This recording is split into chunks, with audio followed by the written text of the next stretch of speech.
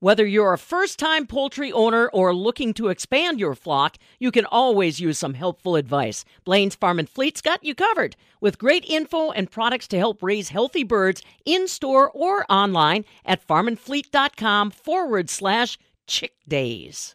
Art and agriculture have a connection. Pete Curran, the creator of When I Listen to a Farmer, found on Facebook, highlights farmers through taking pictures and writing stories. And he's about to release his first book. Now, Pete, what is this project you have? Well, I was asked to interview for a job in seed sales with farmers, and I thought I needed to interview farmers to see who they are, what they do, and how they think about people wanting to sell things to them. And after interviewing about 8 farmers, I condensed my thoughts into When I Listened to a Farmer, I saw, and then I tried to tell people what I saw, who the farmer was, how they work, and how they make decisions. And then it turned into a storytelling platform that was meaningful. I used the platform take photos of farmers and ask a lot of questions about their genealogy and their history and their how many generations are on the farm. And then I'd write stories, and then I'd use those as additional prospecting tools to go back to farms to build a relationship. So When I Listened to a Farmer started as a relationship building tool. When I listened to a farmer, I saw, and I summarized what I saw, the original American entrepreneur. Farmers seem to me to be the ultimate problem solver, and that's beyond duct tape. Farmers are actually the ultimate problem solver. And I think it's important to understand what they do to get through things. And my stories are really connected with people. They can see their family members in these stories. People talk about the stories touching their soul. I had a 21-year-old man who was a beef farmer, but also a milk hauler occasionally. And he met me one day and he said, "Dude, you got away with words." And it was nice to hear that people were hearing it, because my stories tend to focus on the people and the emotions, what I see and what I hear. I even was reading a few of your posts, and they draw a lot of emotion from so many different farmers. Now, what have you seen throughout the years, this year especially, with the many different challenges that happened? Well, and that's the gist of the problem solvers. I've found that farmers need to solve problems on any given day. I've met a daughter of a farmer, and she said, "You know what? I learned that there will always be a problem on the farm, and we're going to have to react to it and not overreact to things, because things will break.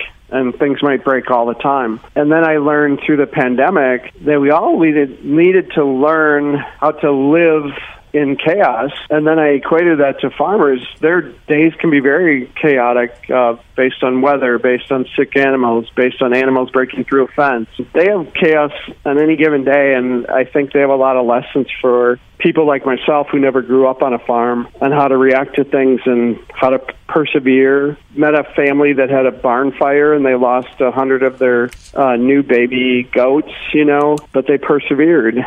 I think a lot of farmers do that, and I think people need to do that on any given day. So you mentioned that you didn't grow up on a farm, and you have this project that When I Listen to a Farmer, so you have a different perspective. So Right. Why did you begin this? Did you know that you wanted to be in agriculture since 18 years old?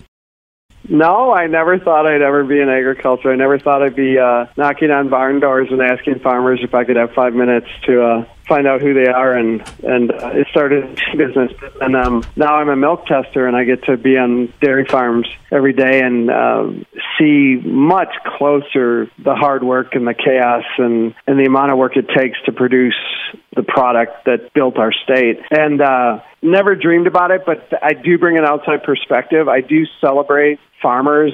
I'm in awe of what they do, not just from I'm in awe of what they do. They work so hard. I don't think they work so hard because they don't talk about what they do as work. They talk about this is what we do. And that's where that line of is this a business or is this a way of life gets blurred, because it appears to be a business that requires a way of life, but a way of life that many farmers, to me, really enjoy. And I'm trying to express that to young adults, middle school students, to celebrate work. 99% of us are going to have to work for a living. And I talk about needing to work for 12 more harvests, and I'll be 70 years old when that happens. But it's something we got to do, and you need to celebrate what you do. And it's not just about finding a passion, but finding something that you can enjoy, something that you can contribute to. And I think there's a lot of great things in agriculture that can help a lot of people. You're celebrating a lot. So what is this leading you to? You have a Facebook, and I also heard you have a new book coming out.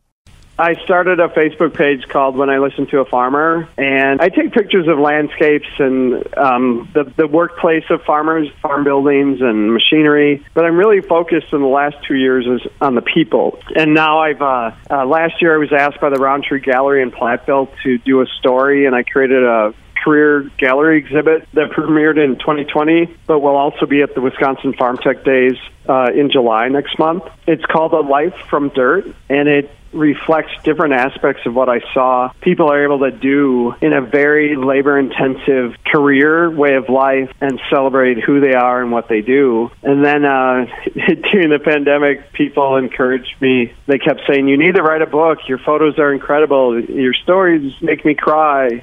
So one day I said, okay, I'll try it.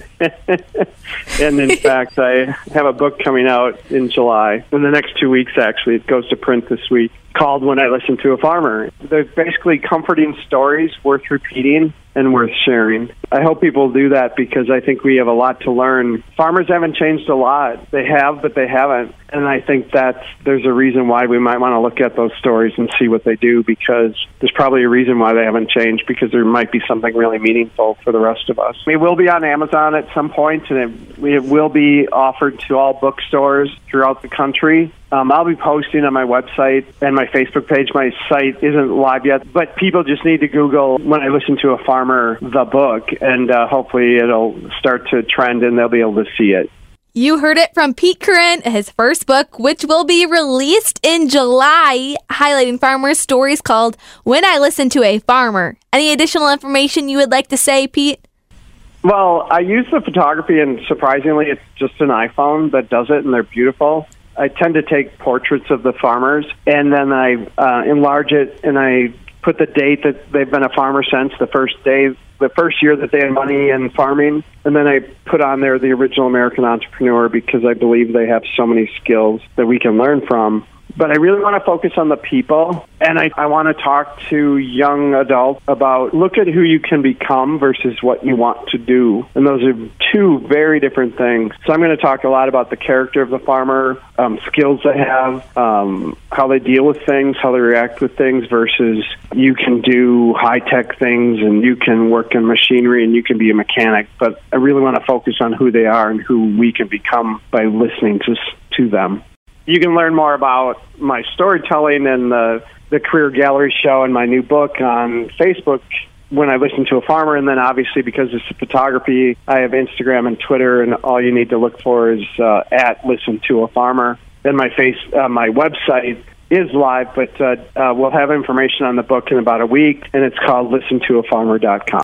That was Pete Curran, who has been sharing farmer stories and will be releasing his new book, When I Listen to a Farmer, in July. You can find him on Facebook from that title, too, to see more information. For the Midwest Farm Report, I'm Michelle Stengler.